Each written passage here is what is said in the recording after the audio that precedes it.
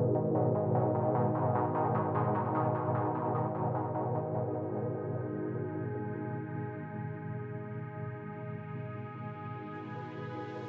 everyone, and welcome to a new episode of the Convergence podcast. I'm your host Siddhartha Valuri, and this is going to be episode number 22.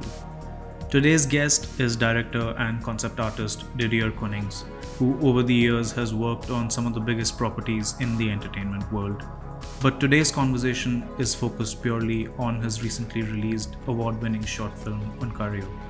We went into great detail talking about the various technical and emotional aspects of creating a film like this. He spoke about his directorial process and the things that have inspired him to make certain design and aesthetical choices for the film. As the listeners might know, it is a goal of mine to someday direct a feature-length film as well. So it was a great learning experience for me personally to just listen and understand how somebody has gone about that process and made such a big step towards that direction of ultimately directing a feature-length film. So I hope you really enjoy this episode, learn a lot from it, and let's go. Firstly, congratulations on the absolute success of your short film, man. I mean, it has been thanks, doing amazing. Yeah. And I remember you had teased it sometime last year, and then I think I had messaged you asking when it will be released. And then you had mentioned that you're going to be going through this short film circuit all over the world, and a couple of months down the line, it's like best film, best director, best producer. Wow.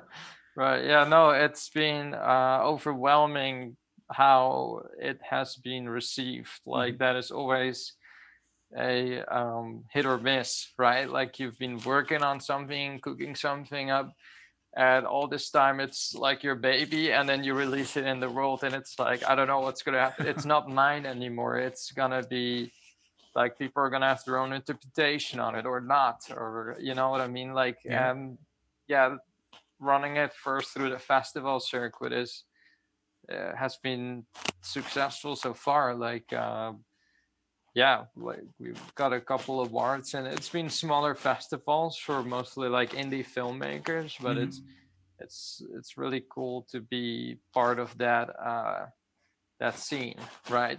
Like, yeah, to see other films too, and the recognition, and see what other people make. It's been also very inspiring. Yeah. Yeah, it almost puts you in company with a different set of people as compared to just working on concept art, for example. Because as soon as you go into filmmaking, there are so many more parts involved, so many more people required to execute something at that level. Right. Yeah. Yeah. It's definitely in order to achieve this film, it's been juggling multiple hats. It's been like since I was a young kid, I've been dreaming of making my own films and stories, and I have plenty of old films that I can show, like VHS productions, goes all the way back to there, with small DV tapes and handy cameras, and we were kids and just experimenting with trying to recreate either a film scene we saw, like for example, The Matrix. We're like, oh, that's holy shit, that let's try that, you know. But like also our own stories and our own kind of ideas, and yeah, just that's where it all started for me, you know. But sorry, I'm just maybe going a little bit off track of what you were asking. But oh yeah, the multiple hats thing boils all the way back to that, where from a young age all you have is a camera and a couple friends who are as passionate. You're trying to make something, and like everyone has to wear or be creative because there's no budget, or like, you know. So it's like, oh yeah, we'll do this there and we do that there, and maybe if we film it that way, and maybe in the dark, and maybe we have for example, for a rain scene, we bring out the hose and we do those shots in the garden. Like there's all these kind of creative solutions that derive from the lack of of an endless amount of budget, right? Yeah. So I feel that has been still now these days my belief system and mindset for especially like the short films. Um, Approaching it still in a similar way of like, yes, we have some budget now, but still let's try to like use it very efficiently and see where we can put it in and what we can do in with more creative solutions. Yeah. I guess it's all about maximizing whatever you have, whether it's $10,000 or $1 million or whatever it may be. But how best can Yeah. you utilize that without wasting the money? Yeah, exactly. Yeah, and I think that has also been shown in the film, the recent short film Ontario, where where the film looks more expensive than it actually was because of those solutions, and Hmm. also because I know some elements of the matte painting techniques, and I've experimented in the past with some visual effects things, you know. So there it is again, like, you know, these techniques, but how are you gonna uh, put it into the film? Where does it fit the best? That more than anything, we try to aim for doing everything as practical as we could with like real sets, and Hmm. um, yeah, we cannot do hallways and huge scenes and hangar scenes, you know, because that, once again, an idea like that is awesome and cool, but expensive. Hmm. So we chose for a story, um, to have the story be like almost this claustrophobic prison circumstance where there's small rooms and small places, and then all you need is that one wide shot, which is the establishing set extension shot that sells that the rest of the film. So as an audience, people are smart enough to connect the dots, right? Hmm. They see one wide shot and they're like, oh yeah, that must be all the time around this character, but it's just this, you know, That's amazing. close. That's So amazing. yeah, we've been playing with those ideas. Yeah, So, I mean, I have yeah, so many questions, I mean, about your earlier concept art career as well as the film. yeah, But yeah. since we are on the topic of the film, let's go a bit deeper into that. Can you just describe the film for those who haven't seen it yet? And Ah, maybe for those who have seen it, but they want to know from the director itself? of course. Yeah, no, thanks for asking that. Yeah, it's been a journey of where that film started. It started by myself as a concept artist. You know the techniques to express your vision that's in your head into a visual medium, which is a super handy tool Hmm. to have. Um, since we're talking about the visual medium, film, right? And so that started with the idea of that I before I was doing a lot with concept art as a career. I had the the passion as a kid, what I said, to like make stories and like film, like actual live action, and then I moved into concept art, and but you always work for another director, producer, studio that has their own vision, and you just do the best of your abilities to serve that, of course, right? Hmm. So, but I always felt that itch of like I need to like do my own thing, uh, and like express my full artistry into one project. And so I rewoken up of like, yeah, I want to jump back to directing and like uh, coming up with a story and visuals to like in the form of the short film. So the short film is about the the price of freedom. So it is about, it's an abstract, mostly visual, poetic kind of a film, which was my goal with the film, that I wanted to have this film almost be a silent film. So everything is mostly, like I would say, 80% told the story like visually. So there's almost no dialogue in the film, which I felt was interesting in terms of the kind of disconnection that people start to have now like um, with like that we're all like connected, but still the human contact is getting further away. Mm-hmm. Um, so there's those kind of themes, and the fact that so in the film, like to explain more a bit about the setting, mankind has basically destroyed and ruined and exploited the earth so much that we're not able to live there anymore. So the mankind is now, or what is left of it, is has been surviving on the moon base, which is like a small place that is slowly also falling apart. So it's literally we're at the edge of extinction. And yeah, this one character has these visions and dreams about this super lush world, um, and but he has never been there. So, but that idea, the call of the awakening of that is driving him into such a um, yeah, a path that he needs to see it, you know. And then when he goes there, spoiler alert,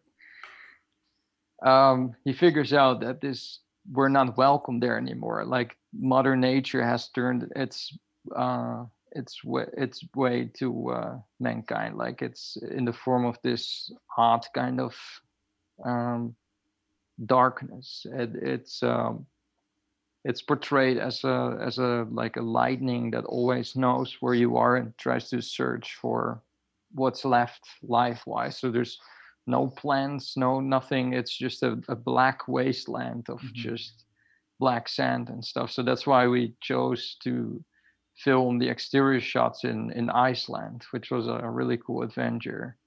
Um, so, but yeah, I don't know if that fully explains the full scope. I would say check the film out if you haven't.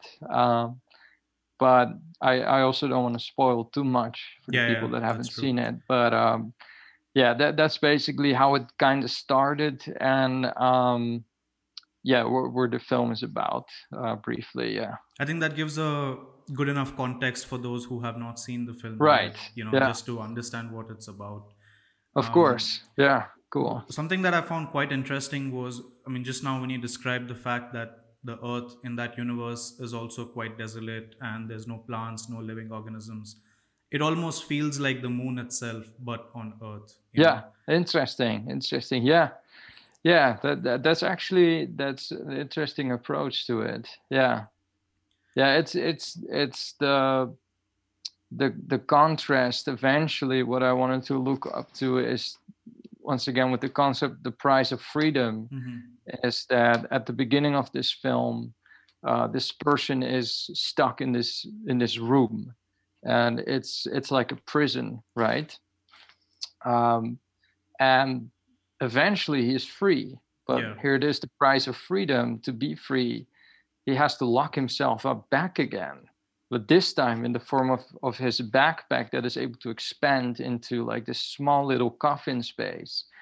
That's why in the design process, I really pushed to have the room that we start off in to have the same design language as the pot that he eventually needs to survive in. So the window, the round window he sits in at the beginning of the film, is Hmm. similar to the round window he's able to look through in that pot. Um, and the colors as well, like internally, the purple lighting and all those kind of things. And the circle also has a symbolic meaning of that. It represents the moon, it represents the earth, it represents that in a circle form there's no beginning and end. So that kind of is the eventually the time loop this character ends up in. Yeah, I mean that's something that people need to see the film to understand Yeah, of the course. Yeah, it actual sounds cyclic. very abstract. Yeah, it's like the Yeah, cyclic nature yeah, of the movie itself. yeah, Um, yeah. so many Yeah. questions. I mean, let's start from the beginning. How long back did you actually write this story? The like where the story started. Yeah, I mean, like in terms of, was it like 1 year back or 2 years back when you had this idea of a movie Ah, that you want to make? um, yeah, like I always felt the urge to make a story where people eventually would walk away with, hopefully, Mm-hmm. the message of what would happen. Like, what if we wouldn't take care of the planet the way we do now? Like, if we are forced to move away and live, for example, on the moon or on Mars, and like Earth is this desolated place. It's such a sad thing, right? In contrast with all the lush. And recently too, I watched the BBC documentary. It was from David Attenborough, Mm-hmm. um, and he made this prediction too, because for like as long as he's been doing this journalistic, like the he's been doing his work for the BBC and stuff. He's been able to up close analyze where the planet is going to, like in a line, and it's a downward spiral. Unfortunately, like a lot of animals have extinct, a lot of green um, land has been exploited, uh, global warming and those kind of things. Like it's a real thing, and it's Mm-hmm. if you continue on that line, like shockingly enough, like my film was already made, but the way he presented how Earth could be if you continue that line, um, it's close to my film, and I was like, God, wow, it's crazy, like how like plant life would eventually die out because the atmosphere is going to be so terrible and stuff for it to survive. So, um, but the idea for me like started with that message that I felt like just let's instead of telling the audience and warning them what would happen, let's put them in the shoes of someone that is experiencing the world, how it Mm-hmm. can be if we don't take care. And um, I feel that hopefully it's it's making some kind of thing loose in someone's mind to like be okay, be a bit more aware of. Um, yeah, it's that message that drove me to this idea, right? And of course, like films that I've seen around that time really inspired me for the realism. For example, the film The Revenant came out. Okay. Uh, Great film, and I was such a fan of how Chivo, like Emmanuel Lubisky, or I'm sure I uh, do not pronounce his name correctly, but and Alejandro Inarritu, like the way they made that film in real circumstances, and uh, it has been inspiring to me, and these long shots that allow you as an audience to be there, and these wide lenses, so it feels like our how our vision kind of is, right? So it's tapping into a kind of realism kind of cinema to me, and I felt that was a really cool approach for what I was aiming for with the cinematography of the film and the kind of direction to help selling that idea of putting the audience into the shoes of really how that can feel. Yeah. That's amazing. I mean, especially when dealing with these kind of topics, it's so vast, right? I mean, you could show the same film or the same message as like a much bigger shot or much wider in terms of the moving parts that are happening in the scene, but you chose to really showcase one single person's point of view, and that really Yeah. narrows the scope down in terms of what people feel. Right. Yeah, yeah, and it's the concept of that, and also the budget, of course, which Hmm. plays hand in hand. Like you have to like I cannot cast like 50 people and always ask them to show up at a certain time. Like, and it was cool too with the actor Leon Van Was, who's from Amsterdam, Hmm. and he's a good friend of mine, and he has always had the opportunity to play smaller roles in films, which is cool. Like Another film he did was before this one was Brimstone, which has Kit Harington in it and Guy Pearce. And Wow. but he played a small role, but it was so cool for him to be in such sets and to be part of that in a way. And it's from a Dutch director, Martin Koolhoven. Um, but it's a really cool that this Dutch film is grabbing towards like a more uh, Hollywood slash American approach with it, like a known cast and Hmm. stuff at big sets, which is not that known for like Dutch films. But he was part of it. It was really cool.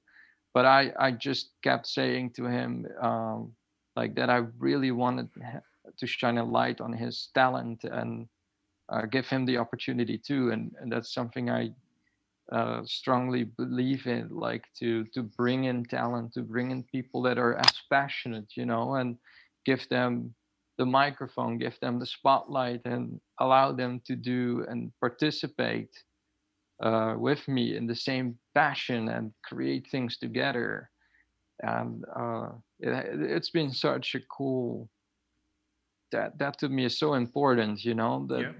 that you're all enjoying what you're doing as a team, and that you share that passion.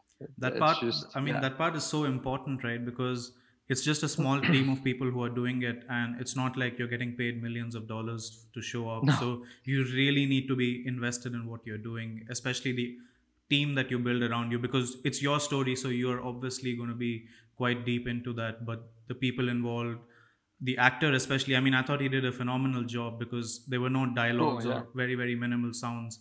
So he had to just convey all the emotions through his expressions and his eyes, exactly, and yeah, he did a brilliant yeah. job. Oh, he's a star with that, so that's why it was also perfect for the role. And yeah, he's so, yeah, you just let him do his thing, and Hmm. it's like, and that's to me too, that I have such a great time to be away from the art and painting, and be there on a set, and then you you have the real set there, the actors standing there, the cameras are rolling, the sound, and he's doing that thing, and then it's like your design that you sketch is becoming more, it's becoming alive, and then Hmm. smoke comes in, and it's just, I'm like, wow, this. And then he does something that I could never come up with his face, or there's a happy accident, if you will, happening, that I'm like, wow, that's, yeah, now we're all plussing on top, everyone, it's all combined together, it's chemistry, right? Hmm. And yeah, that's been so inspiring to me. That is always the moment that I live for, that moment, that it all comes together. So what kind of discussions were you having with him? Like, I mean, how did you tell him to approach the character, or did he just read the script and just imagine what that person could feel like? Yeah, so I always try to, like, in the thought process, like, we talked a lot about our vision of what I just shared to you, the message of the film, and he felt strongly connected to that message. And we also looked at reference of like how people would be, or what people would do, or kind of how people would walk that are not like socially connected. This person is choosing to go in a different route than the rest. Like, everyone is in this world is like sheep following the system, and he is choosing another route since he had these vivid dreams and visions. So um, like, through his hair and growing out his beard, and the look at losing weight for him, to rejecting the food and the pills that he had to live on there. Yeah, that was all part of the preparation of making this character, and once again, uh, like practicing before the set to make sure, like, that's something I learned from this film, which was that normally he would do his acting in front of the camera, then the whole crew would be focused, right? But when it's not there, when the tone is not right, or which can always happen, like, you're looking for a specific moment, and uh, 9 out of 10 times I'm like, going for different flavors. We always call it flavors, or options, if you will. so that way in editing we can still steer like what would fit the best. So one take is, for example, he looks very intense, and then okay, I feel like we got that one. That one works. I'm happy with it. And then the next one is like, okay, let's do one that is less intense, so we have that flavor too. So we can dial in the right take if in editing, right, to give that control there. Um, but the other thing I learned was when you're not getting the right vibe, or like when you need to sit down again, it's better not to burn the whole crew. And I learned my way that I said to everyone, okay, take a 5 minute break, you guys just hang, and then I'm spending now one-on-one, very intimate, like a moment with this actor to discuss and to sit down and to go through the right emotion. And then when I feel, yes, that's it, that's the right frequency we have to Hmm. tap in, bring back the crew, record it, and that's it. You know Amazing. what I mean? Like otherwise it's like, do another take, do another take, and then you have easily 8 takes and the film is burned up. Like, not that we're shooting on film, but it's still, we're talking about data. Yeah. And yeah, it's like you rather keep things efficient and the crew active. You know, if the crew feels like, we're not getting it after 8 takes, like you start to feel like, okay, let's um let's dial back and come back to it then. And I feel like I really felt that that was a great learning curve for this film. So Yeah. you seem quite methodical in this manner, where you know when exactly to give a break to the crew, so speak to the actor, come back, restart the process. Was that like that from the very first day, or is that something that you learned over time while I, shooting the film? it was like, I worked with the producer of the film, Mauricio. He has a bit more experience, so he's been an amazing mentor, but also a life mentor for me, like it with a lot of things. So he and I like actually started off the ideas and like and really like moving things into place, of building the set in the garage and all those things. But yeah, he noticed that out of his experience, he gave me that tip, like, hey, maybe like try this, like maybe that's a good approach, so we can keep things even more efficient. I was like, great, that's amazing. Like, because you're so busy in the process of the story and the film, and you want to capture it, so you're so passionate about it. But those things are also part of that kind of um, routine. So I think on day two, we were like, okay, yes, we're now doing it this way, and that so far has been like perfect. Like that really helped keeping the focus. Yeah, yeah. Wow, these are like great insights, man. I mean, I want to understand a bit more. You have gone from being a concept artist to a director now of live action film. How has that transition been? Because this is something that I'm looking forward to doing as well down the line in my Cool. career. Yeah. Once again, I can't wait to see your short, man. Oh, That's thank really you. cool. That, like, it's definitely, like, I have so much respect, and I've always been inspired by the people that have a career. Either it's this or that, or in your case, or in my case, like doing art and design for a living, but taking that extra time and effort to spend into a passion project. Like a lot of people what might do that too, but give it up, or it never shows the daylight because they Hmm. lose the passion along the way. But the consistency of of keep going and believing in it, and actually finishing it, making it to the finish line. That is to me like awesome to see if people succeed in that. Yeah, for myself it has been a journey and definitely a challenge too, to find that time. It's really hard to, after a long day of work, to like sit down again behind the drawing table to come up with Yeah. an additional passion project. um, But man, yeah. Once again, I can wait to hear more about your field and process too. That it's been once again super inspiring to see that. Yeah, I mean, I think you can relate with this as well. Like you were just touching upon this, where you work the entire day and you come back and sit on the drawing table once again. It's almost like a Yeah, second day that is starting another yeah, yeah, shift yeah. of It work, is. basically. And I mean, there's Yes, nobody without a shadow. around you, right? You just have to sit there by yourself and do the work. Um, Yeah, yeah, it is. But it's also calming, right? Like it also gives you energy back. Like I felt for some time in my career that it takes energy, but I felt when I was either building the sets or designing it on my passion project,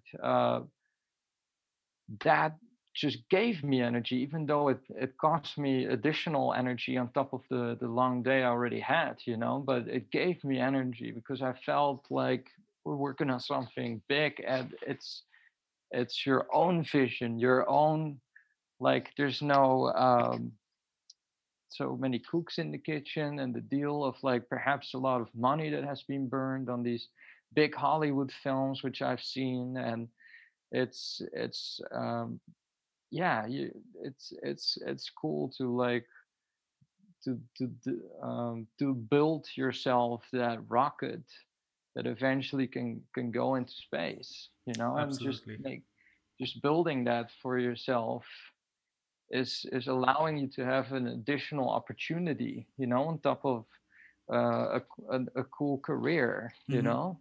Yeah, And I mean, you were already working on some truly big projects while working at Aaron Sims, and you've pretty yeah. much worked on all the big blockbuster productions.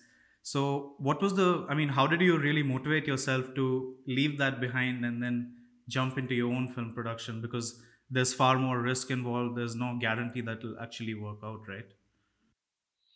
Yeah, no, I feel there's been definitely now with the pandemic, and there's been a shift where well, actually nothing is a guarantee if Hmm. you think about it, you know.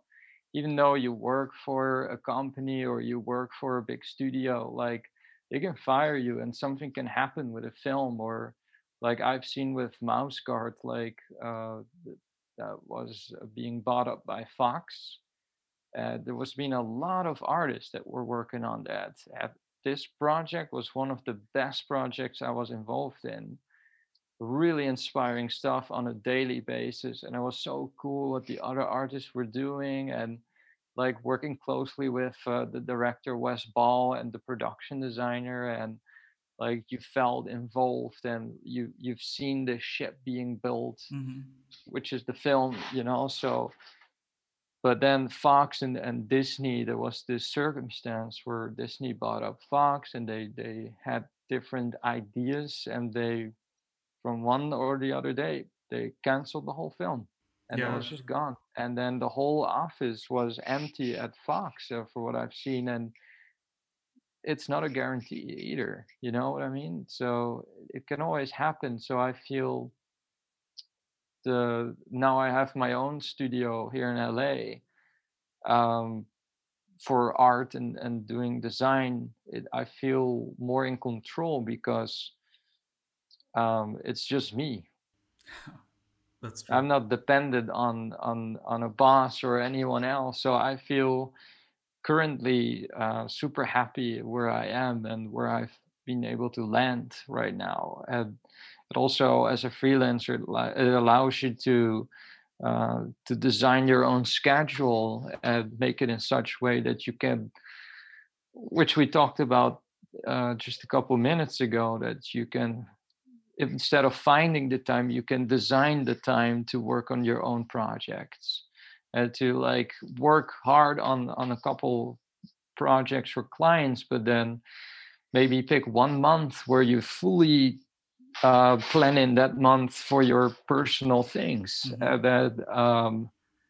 Yeah, like taking a month off of work, that's hard sometimes, you know, if you want, if you can establish that with a studio. But if you're in control yourself, that's great too. And from a financial point of view, there's also things possible now, at least for how things are in my circumstance now, that like that the budgets for your own projects or your own films, uh, like it's very simple. Like eventually it boils down to, okay, am I gonna like pay taxes on this amount, or am I gonna spend this money that I've earned through the company? Am I gonna spend it on short films or internal Hmm. productions and stuff?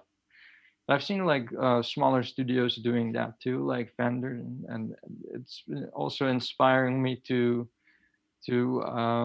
build that system financially, and that allows you to slowly build up momentum in that way. Uh, which boils down to the point of that with Ontario, it was a truly 100% passion project that I funded myself from the money that I earned. But now I can finally say that, okay, um, I want to make sure now that I can at least pay artists, and if people are involved, that there's that additional level, that besides the passion and besides that people want to be part of it, which is always great. But I always like to make sure and take care of everyone involved, you know? Yeah. It also So, allows you the freedom to bring on more talented people onto the project yeah, to push the yeah, quality. with and it's in the end an investment, because it's, if you invest in that, if you invest in talent and embrace that, um, that what you get back is great quality too. You know, it's, the film becomes better and people are more motivated, and yeah, it's just part of that whole process. You know, So yeah. this first film, Ontario, how long did it take to actually shoot the film? How many days were you on set? I think it was 2 weeks in the garage, which we did all the interior scenes that take place on the moon. Hmm. There was like for a full week, it was just the room of the main character where he lives in, and then in the same garage with the same elements of that room, we rebuilded that into the canteen and into the hallway scene, uh, and then with set extensions which we carefully planned out before. um, yeah, we were able to make that happen just with that one space we had. Wow. And then we went to Iceland, which was 1 week, which was an absolute race against the clock. But what really helped is something that, not to fully drive off topic here, but to build this film in pre-production. Like we started off with, I don't know if you're familiar with this term. I'm sure you are, with Ripomatic. So I'm not quite familiar. Maybe you could explain yeah, that a bit more. it's a slang term for basically a previs, but then Oh, okay. what you're using is you're actually not.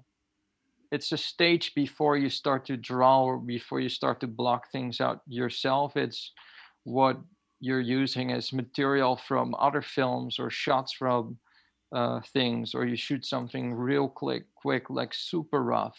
Got it. That allows you to basically sketch with shots. And yeah, there's been like hundreds of films we mixed together, and that Hmm. in every shot is a different character. But if you just imagine that character being the same character from your film, and you're just focused on the flow of the film, the feeling, and obviously I take away all the sound and dialogue, and I put something under it, like a rough score or like something that feels in the right mood. And basically we have a version of our film which is made out of those, that kind of a construction, and that allows us to actually already feel and experience the film, how it could be. And then when we found something that worked, because with these uh, because it's so rough, you can Hmm. easily take away a shot, or you can take away or insert back another angle, or replace the sound here and there until you have something that is substantially good enough for you to be happy. And then after that Repomatic version, I showed to the core crew of the film with my pitch and my idea, and they were like, "Dude, yes, we can see it. You know, like yes, we can feel what this could be, and it's awesome." Like it helped not only motivating everyone, Mm-hmm. but it helped giving us a blueprint of the later stage, which is then the previs, which we actually made. We converted the shots that we took from other films into our own shots with our own cinematography and visual language. And then we that split it then in two. So we had the moving storyboards and previs, and we had the storyboards that which allowed us to give us a shot list and like a really good understanding what we need. So back to how long it took on Iceland, it was just 5 days, which was a race against the clock. But we felt very comfortable in getting it because we had thought everything out. Like literally, we blocked every shot out. We knew exactly how it was going to feel and how the edit would be. So That's I always, wow. yeah, I always make the analogy of, and this might sound abstract to people, but I always make the analogy of, imagine you have to bake a cake, and you have to rush yourself to the supermarket that is closing in 5 minutes. There's a big difference that if you need to get all your ingredients to successfully make the cake, if you have a shopping list. If you Mm. have a shopping list, you have time to maybe stand in front of the sugar and be like, yeah, okay, I definitely need sugar. I know that it's on my list, but now I can choose and pick the right one. And then you go to the flour and then, oh yeah, this is the one I need. Or, oh, wait, there's a gluten-free person here. So let's grab that too. You know what I mean? You That, come home and you have all your ingredients and you can start baking successfully.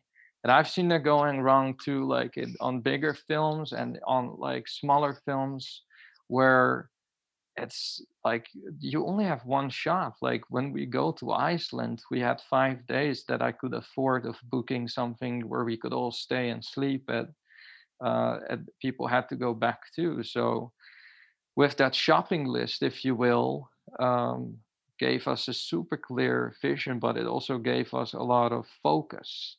So I knew what we had to bring back home. I knew what ingredients we needed, which shots and stuff.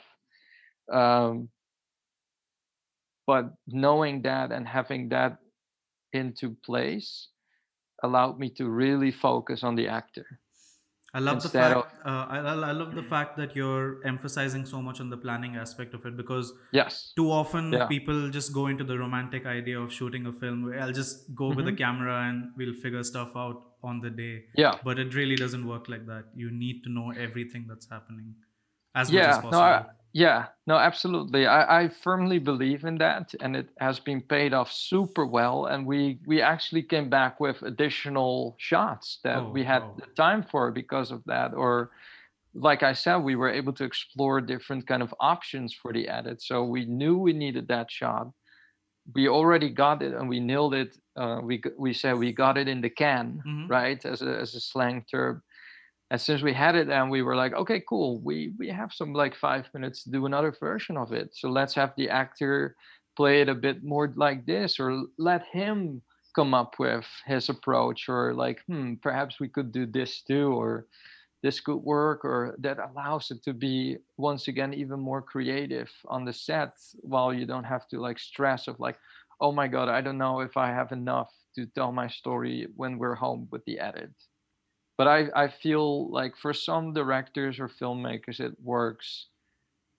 They create their film in the edit, but they also have bigger budgets and Mm-hmm. they have the time and money to afford that, or to go back to the set, or maybe rebuild the set after it has been torn down and then reshoot it.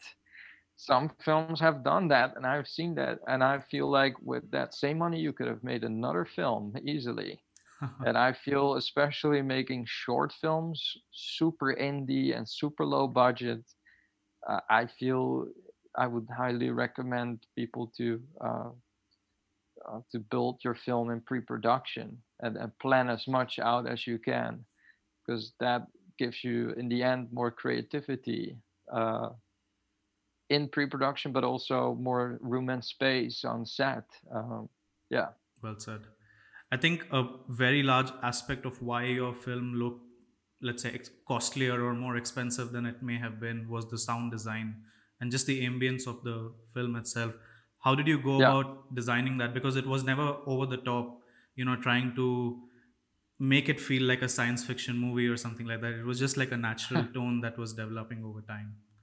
Oh, cool. Yeah, it's awesome that you noticed that. And a lot of people, speaking of film, we're also always talking about visuals, right? But sound is maybe even more than visuals, because Hmm. it just plays so much in our head and plays on the mood and feeling. And uh, so the whole film, we actually did not record it sound on set. Everything was made because we also wanted to keep it fast and efficient and the crew super small. Hmm.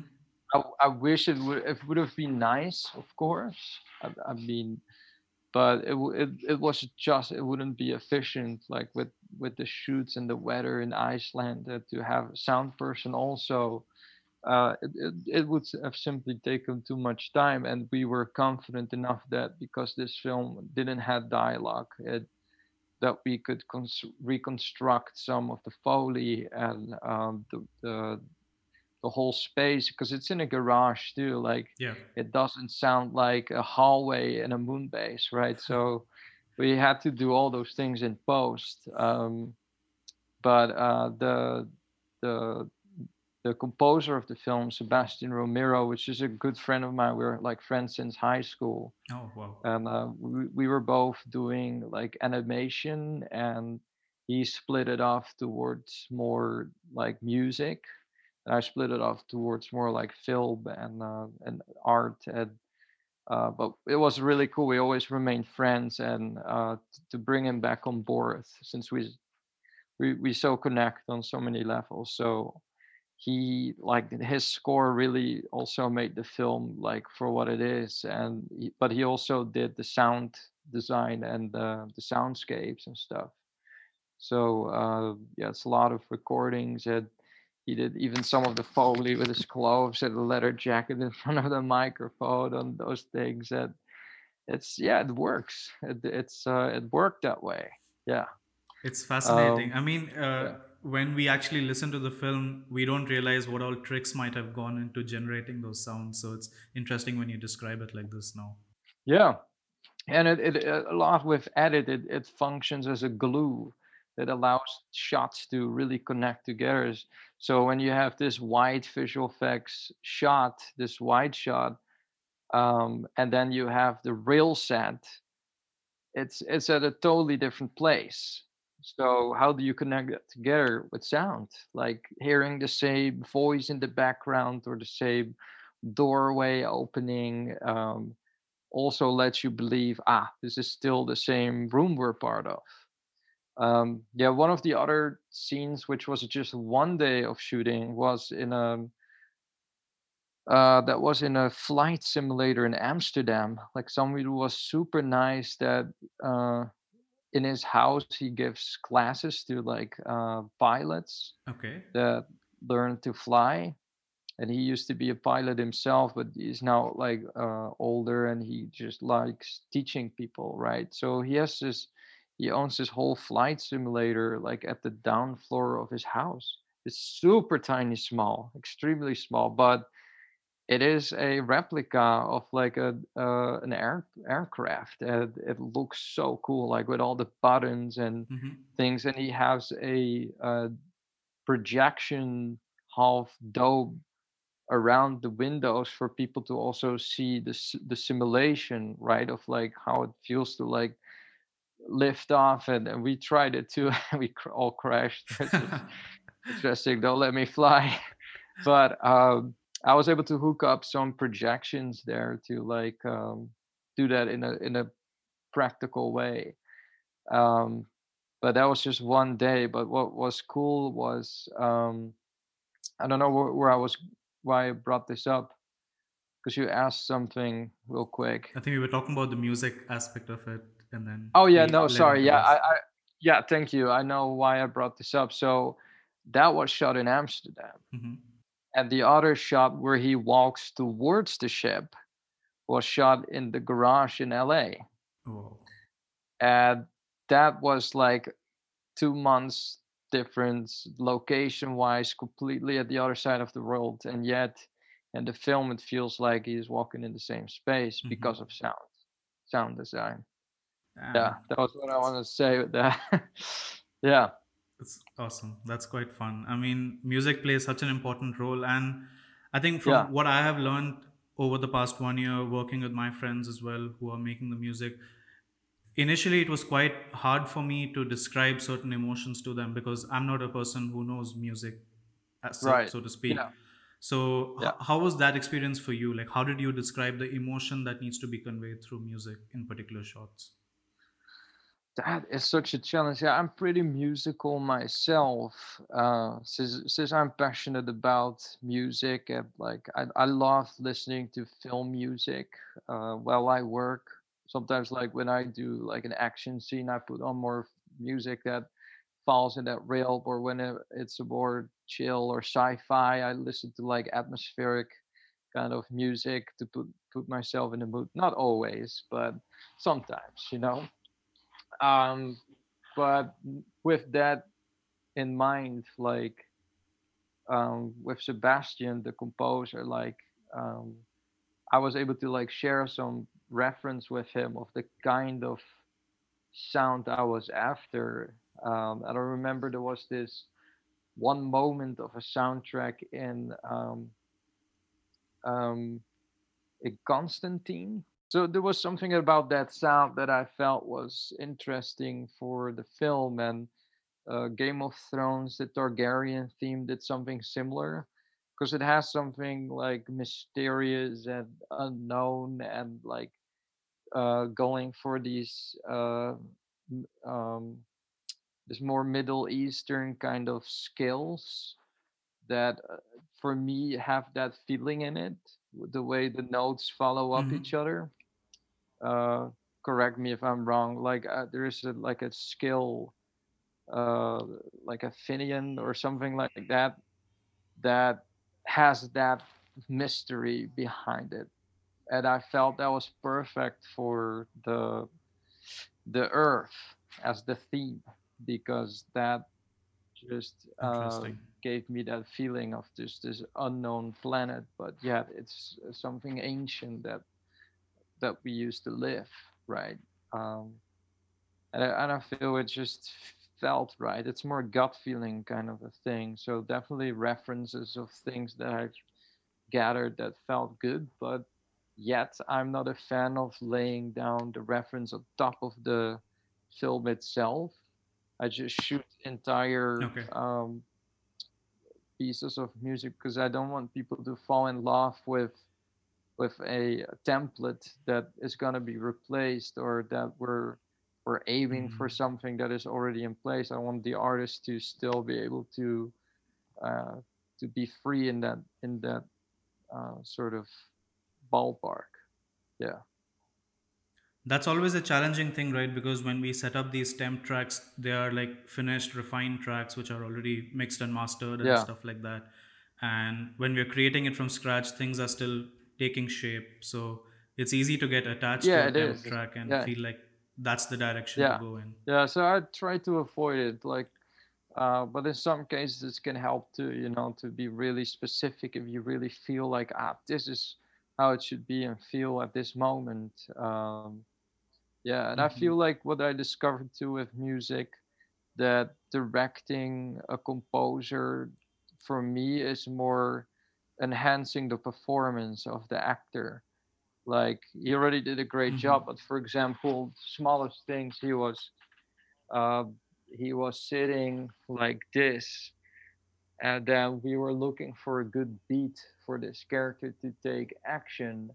So he looked up a little bit like that, for example, and that's the exact frame, the exact moment we started to have the tones come up in a certain way, so that way the music is in sync with the actor and how the character feels. Um, so that way, there's that language of sound and uh, visual, if you will, that start to play on each other. Hmm. I, So, did you, let's say, plan in the edit itself where certain musical transitions had to take place, or was that something that was figured out on the editing table? Yeah, that's always a tough one because it's the chicken of the egg, right? Like, so edits really Hmm. work if you already have music to really cut on the beats and stuff. But for this film, Yeah. it was a slow burned kind of sci fi, so very smeared out longer tone. So we felt making the edit work first and then have uh, the music follow the edit. Yeah. But Okay. I would say, like, if you have a fast, action packed kind of a scene, for example, like in The Matrix, where they have the shootout scene in that building before they get Morpheus, right? So I felt Hmm. like you could never edit that scene without that track. You need that track. Yeah, it's like Yeah. each cut happens to the beat, so that Exactly. makes a very Yeah. big Yeah. difference. Yeah. So it depends, but for this specific production, I felt like that was the right way, that the music would follow the visuals. Yeah. That's Yeah. awesome. I think let's talk a bit more about the design language itself Cool. within Yeah. the film. Your background is in concept art, so that's what you have kind of developed your skill as over the years. And so it must be great to firstly have that kind of control over the visual quality and the visual language that's Yeah. coming into your film. Yeah. I spent a lot of time and also a lot of ideas while I was writing the story. I was simultaneously making the arts, because sometimes I get Hmm. super inspired by one image, or I can show that one image, and someone is like, "Ah, wow, that makes me feel like this or that." Or so it was a very simultaneous project, and that kind of an approach really started to actually on a project I've done before this, which is The Space Between Us. It's a film that I graduated with at the Film Academy in Amsterdam. And during that process, like I was responsible for the production design and the design of how the film was going to look. But I was working super close to Mark, who's the director and writer, and we were literally bouncing back and forth, which was really cool. Like he wrote something, I made something visual, what I saw, and then he was like, yeah, that's it. Or I made an artwork and designed something that I felt like would be cool for like a specific scene, and that's inspired him for the story moment. So that was super fun, and I really wanted to bring that back for this film too, to like do that process simultaneously. Yeah. Wow, that's interesting. I mean, and one thing I think I had mentioned to you on chat when we were talking earlier, that the feel of the buttons and the screens, it all had like a very 90s or pre 90s kind of tech vibe to it. Yeah. And I really enjoyed Cool. that look quite a bit. You didn't go like super deep into a very Yeah. sleek, unrealistic kind of a Yes. sci-fi realm. That was Yeah, pretty we interesting. call it dusty sci-fi. It's like a very That's a good way to old put it. sci-fi. For the story, it made sense because I wanted to showcase the last pieces of mankind crumbling away on the moon base. So I Hmm. wanted it to feel like a broken ship that is crumbling down. Uh, so things are rusty, things are dusty, things are not slick at all, patched up, if you will. So that Yeah. was for the story, but also like from once again a budget point of view, and me spending a lot of time in VFX. If I would go for a slicky kind of look, that would have simply made I had to make more hours behind the computer making that work, or work maybe with more blue screens because it was too expensive to build. And I wanted to get away from holograms because I felt like that kind of technology feels so uh, it's not tactile. It's not something we can connect with.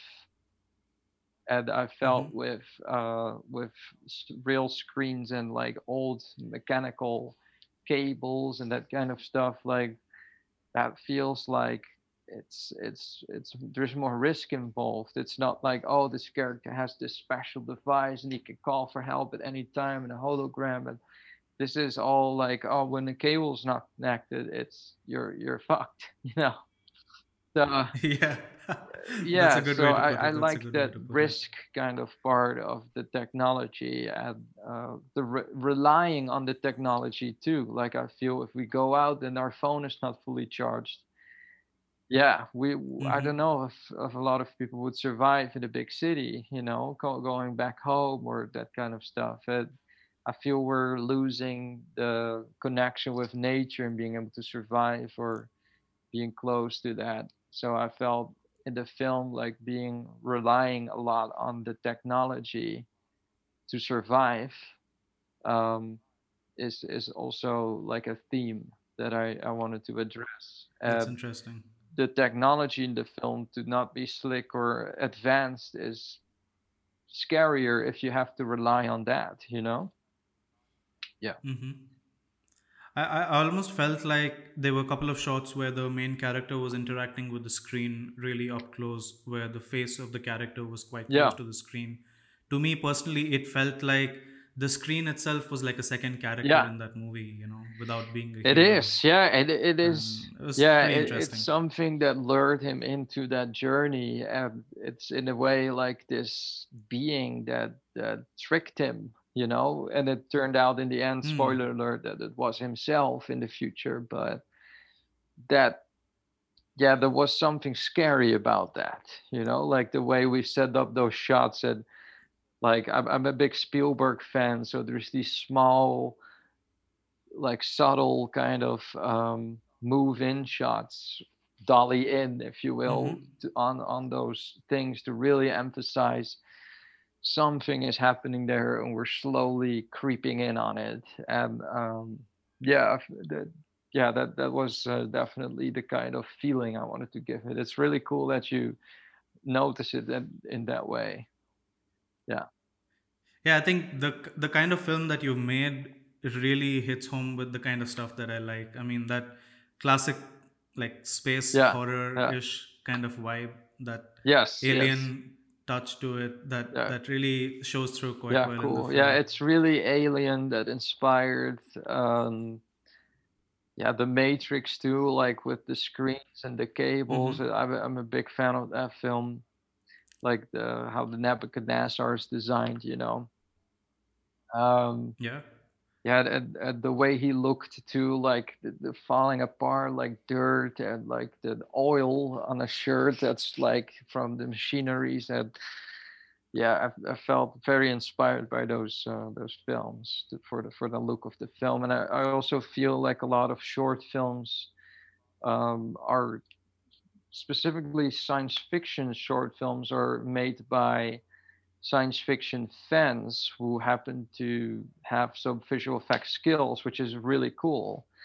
But I've seen a lot of Mm-hmm. short films that has become a more visual effects exercise of like a cool hologram or a really cool VFX thing. There's also a lot of really cool short films out there that have embraced VFX, but that are also not relying on it with the story. But I definitely didn't want to rely on like a VFX trick. I wanted to definitely be the tool to tell the story.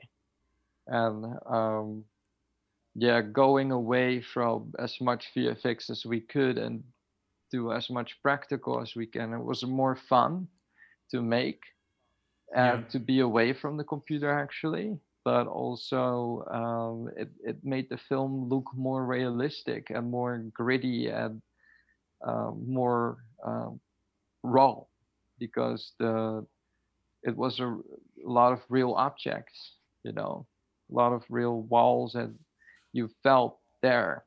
And even the earth that you see through the window is not a blue screen. It is because the parking lot was so dark. We had a Mm-hmm. print of an earth that was like this big. Like it was like I don't know. Do you use meters or some? Okay, great, Yeah, yeah, great. you can use So it was meters. like 1 meter diameter was that planet. Oh wow, Yeah. that's So we big. made that print, and that we had a light behind it because it was printed on a certain material that allowed the light to come through it. And we've put that on a Amazing. tripod in the distance of the parking lot, and that was the Earth. And there was no blue screen, no keying. Wow. And what happened was that there is an actual plexiglass window was there with him reflecting in it, and then the planet Mm. glooming and giving a tiny little highlight on the finger stains and the scratches on the window. And it becomes so real on film. And that versus me keying away, I mean, it might cost his beard to be keyed a little bit away, and so you can see that, or we would have lose the details of the window, the texture and the smudges of the glass. You would have lose that, or maybe you would have had to spend a lot of more time to bring that back into your shot. And it probably still wouldn't feel as raw and Right. gritty as Yeah. just I getting it in always say, camera. like, if you fight against your plates, you're fighting against reality. You have to track things in. It brings a technical exercise that's not what I wanted to do with this film. Like on a Mm-hmm. time level of me spending all that time again behind the computer, and on a result level, like I honestly feel the result is better, and it has also been cheaper to make it this way because I didn't have to spend time or like maybe ask a friend to help out on VFX because it's way too much load on Mm-hmm. my shoulders. Um, but yeah, I love the fact that even though you have the technical ability to do it, you chose to stick to real filmmaking in camera, let's say, because that you knew that that will give you a better result. Because it could be that you could have convinced yourself, hey, let's just do it in post and get it done with, but you chose to capture in camera and it shows yeah, through quite well. yeah, and also for like matte paintings and a little bit of set extensions here and there, like to have a plate with the right values, with the right colors, the Hmm. lighting is there, the like if I sample like a little bit of the shadow color, the local shadow color to be specific, and I use that for the painting, and I make the render in such way for some of the 3D stuff.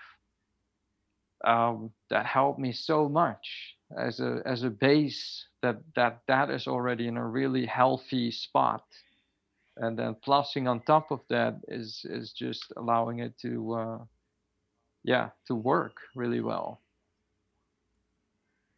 That's cool. So you mentioned that you obviously funded this entire project by yourself. I'm curious, were you working full time while this was happening, or did you just save up money and then just quit your job one day and start shooting? um, No, at that time I was still working for Aaron Sims Creative, and that was just during the days, and in the nights I started to construct this madness, and that Wow.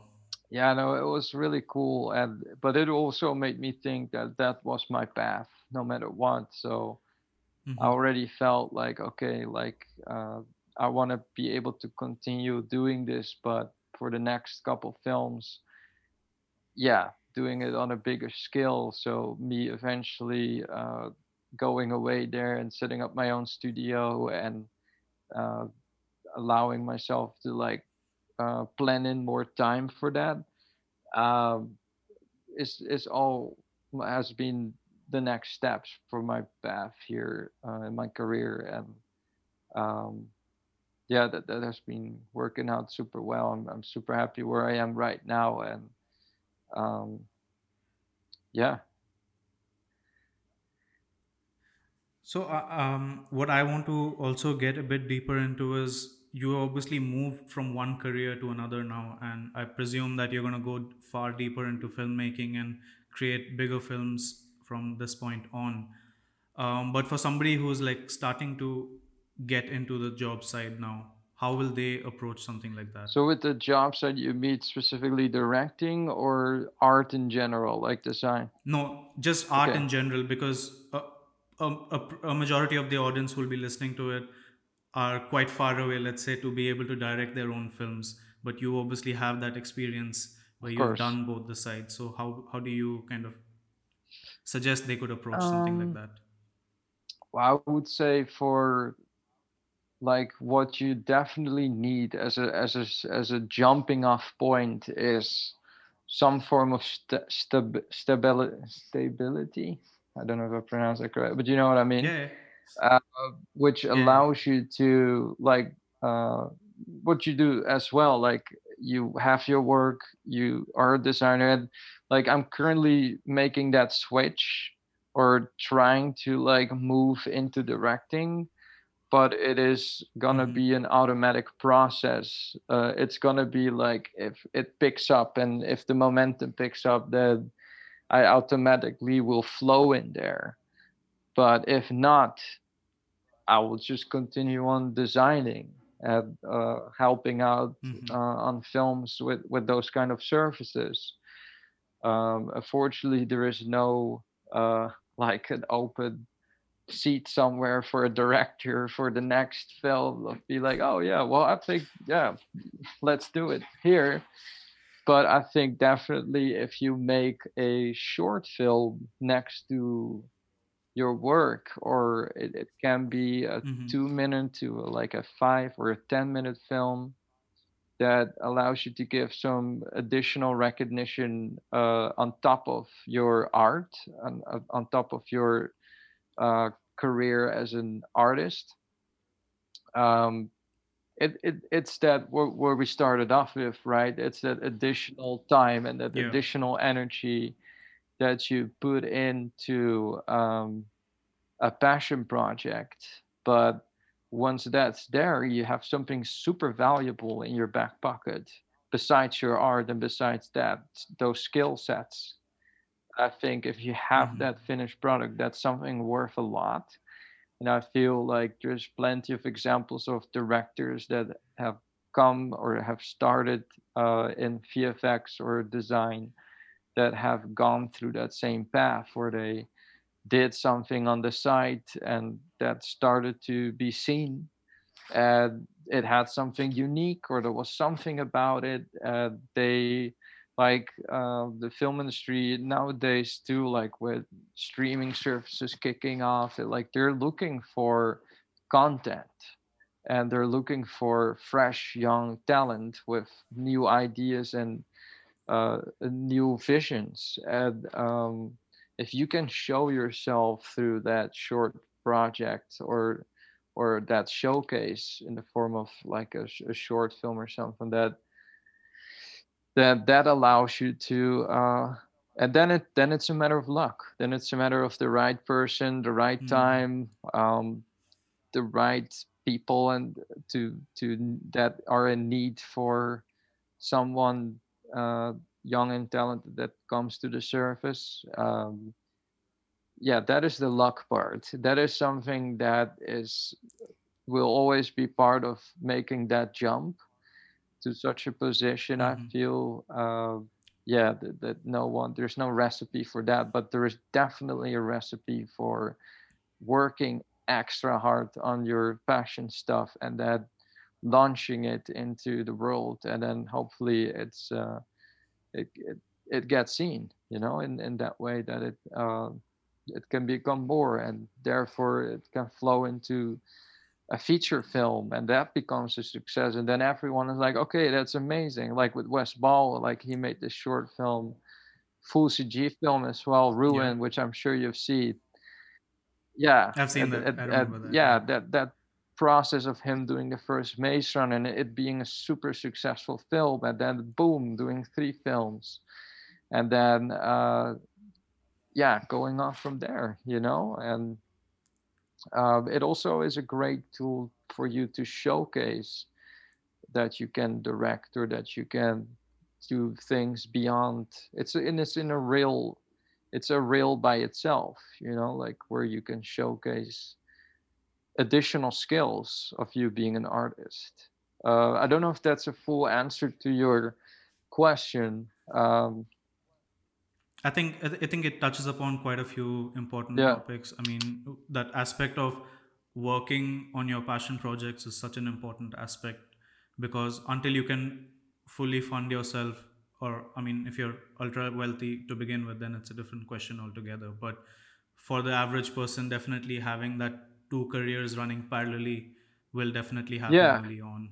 And yeah, yeah, the luck aspect is something tricky, right? Because you can't control that, but what you can control is yeah, creating yeah. something and then I putting feel it out there. definitely giving people the tip, like, because I've now have experienced finishing that film, and it's a very long film. It's 21 minutes. Yeah. Because my vision was to have a slow burned kind of a film, I wanted to bring back like the amount of time that audiences uh, wanted and needed for films back in the 80s. Now Hmm. it's also rushed because we're also used to fast media. You grab your phone, you scroll through your Instagram real quick, and then up, you put it away. And with music videos coming up in the 90s of super fast editing, like, we've now been more than ever be so impatient with media that I wanted to go back to like taking time and allowing you to connect with a character and allowing you to like dive into this world and take the time. And yes, it took a lot of additional time because the length is longer, but that Yeah. was my vision for the film. But I would definitely say that starting off and launching yourself off onto a passion project path, going for something that is shorter, allows you to maybe do more those projects. Like you were saying, your film is around 2 or 3 minutes, right?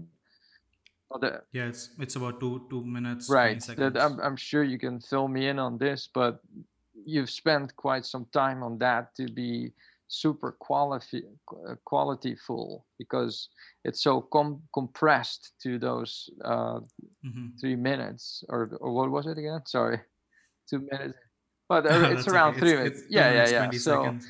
with Yeah, yeah, yeah. credits and all that. So, uh, but yeah, so that allows you maybe to do that kind of a film. Like, how long are you working on this?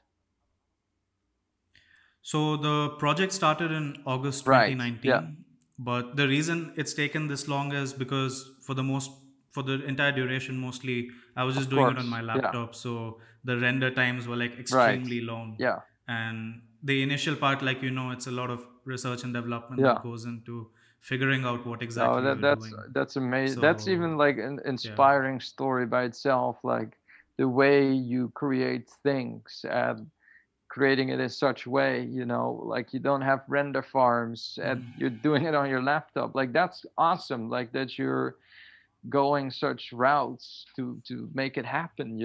And it's like dealing with what you Mhm. have. And it's really Exactly. awesome. And like that's a great example. So you started in 2019. It's now 2021, but so you worked on this for like 1.5 year on the process, right? Yeah, you could say. So I Yeah. I feel Yeah. like that like if this kicks off and perhaps in the future attract things to you, hopefully I really hope that, and that it allows you to maybe have a couple computers to do rendering so you can speed up the time, That'll be right? amazing. People Yeah. will come on board like, I saw that thing, I want to be part of it. So that will be amazing. Mhm. So your next film could be like maybe in half a year or like a year, at be, yeah. Definitely. So being able to kick out a film like that every year, if you will, or every half year, Mhm. allows you to then have like a library of a bunch of projects. And then it's if you want to uh, go for that to be picked up by as a feature or something like that, or sell that property to a studio eventually, uh, like you have more chance, and you also have the chance to learn from your current film, because I'm sure like you've learned, like I've learned a lot looking back at finishing it, and things you would have Mm-hmm. fundamentally do different that you can now do on your next thing. And if that's a yearly thing, every year you're gonna look every year back to your previous film and be like, I've learned this from it, and now I'm gonna take that knowledge and apply that on your next film, and then it grows and it becomes better and better, versus like spending 3 years on a film that is longer. I feel like starting off and doing it that way, I definitely feel like I've learned that, that would have probably be a smarter choice for me if I could reverse time, and but so that's what I learned. Uh, so I could definitely share that as a message of people starting off. That's a great piece Yeah, of advice. And I would also say, I mean, 20 minutes is quite a long length of film, especially of an independent film yeah, that's being done. And I think it's like a big kudos to you that you were able to stick through the entire process and finish it, because that kind of length, it's quite easy to give up midway yeah. and say, I can't Oh do this yeah, no, anymore, it has been challenging. I think definitely the last parts were the hardest, because you feel it's Hmm. almost done and then letting it go. Like as a perfectionist, I felt like, this could have been better, this or that. Like before you let it go, you want to make sure there's no like a little thing in sound that is off, or there is a noise, the noise somewhere that is too much, and it's like, uh, it's polishing. You can do that forever. So at one point you have to let it go, uh, and Yeah, go to the next, or take a year off exactly. and just and chill, because that's important too. I definitely would say to people as well that if you go for these extra hours and if you go for spending additional time on a passion project besides your job, that plan in one day, either it's Sunday or Monday or whatever, if you can, one day to do nothing, to recharge. Like, Hmm. I feel you could easily burn yourself out, and I've been on the edge with this film, and I discovered that if I plan in that one day very carefully of not allowing me to start my computer that day, not even look at my phone, like just be away from technology that one day, and it can do a lot of Wow. magic for you to keep going on the long run. It's the same thing with working out. It's like if you every day go to the gym and you do training and go wild and full in, then after 2 weeks you're going to be so exhausted you can't keep going. But if you have like one day of rest, or you have like a pattern like that, you can go on for years like that, because the consistency of rest and going and rest and going, that is super important for to avoid a burnout. Yeah, That those are great pieces of cool. advice. uh, I know we've been going for a while, and I don't want to take your time too much because it's getting late on your side of the world. no worries, thanks. But I have a couple of questions to finish up with. So, after you released the film and it went through all the film festivals, have people started reaching out to you now after seeing what you've created, and the entire team essentially, to maybe take over some Yeah, more so projects? when we were finishing, when we were in the visual effects stage of the film, I also was doing designs for the feature version of the movie. So we have an art Oh. book now with designs of the feature film, and I worked together with the screenwriter for this film. She developed the feature script, which has way more characters, way more narrative. It's a more human story, if you will, but Hmm. still the same world and setting.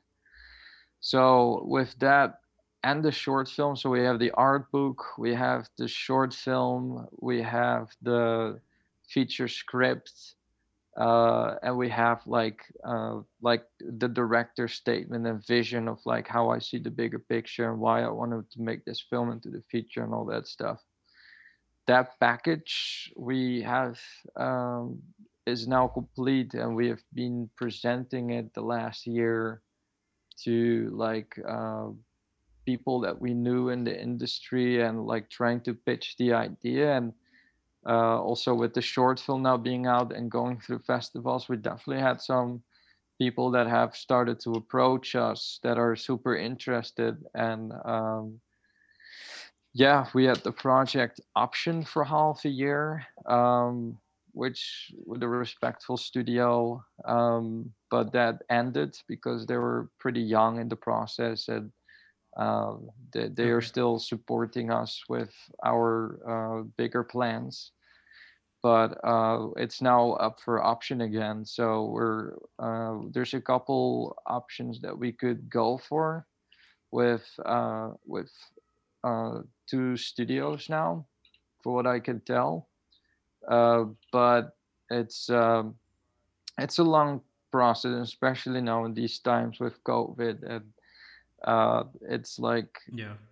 it, with actors, like if you want your film to be like, you need to present part of the package is also for investors for a film, that a cast is needed, or like one star actor, for example. Like if you can have Brad Pitt on your film, like you have way more chance for the film maybe to like be have a certain kind of return of the investment, because Mm-hmm. it's just how it works. It's simply that a cast member or like a whole cast can definitely lure a big audience into a cinema, you know. But there's a shift now, like with COVID and also with streaming service. I see there's a lot more opportunity. And you still there?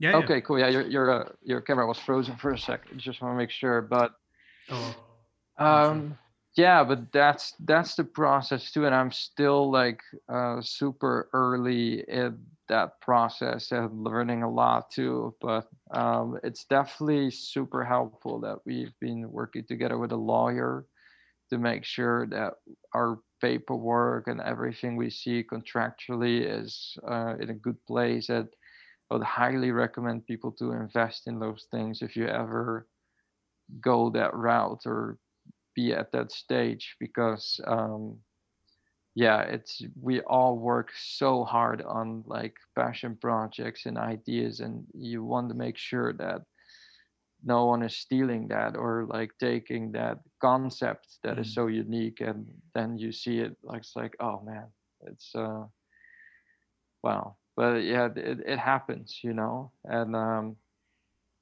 so yeah, you want to make sure about that aspect, which is to me always the boring part, because because I always don't, you It know, like is, contracts. but And it's quite necessary yeah, as it well. is, it is. So I definitely want to say like, hire an expert that takes away that boring part for you, and it does that and Mm-hmm. gives you the advice and the ideas of like, yes, this is kosher, or this might not be the right path, or this is something that yeah, it's really helpful for that process. Yeah, Mm-hmm. but we're super early on in that. And I can only say that I have my fingers crossed of the film being picked up eventually. Like I'm in love with the feature script how it is now.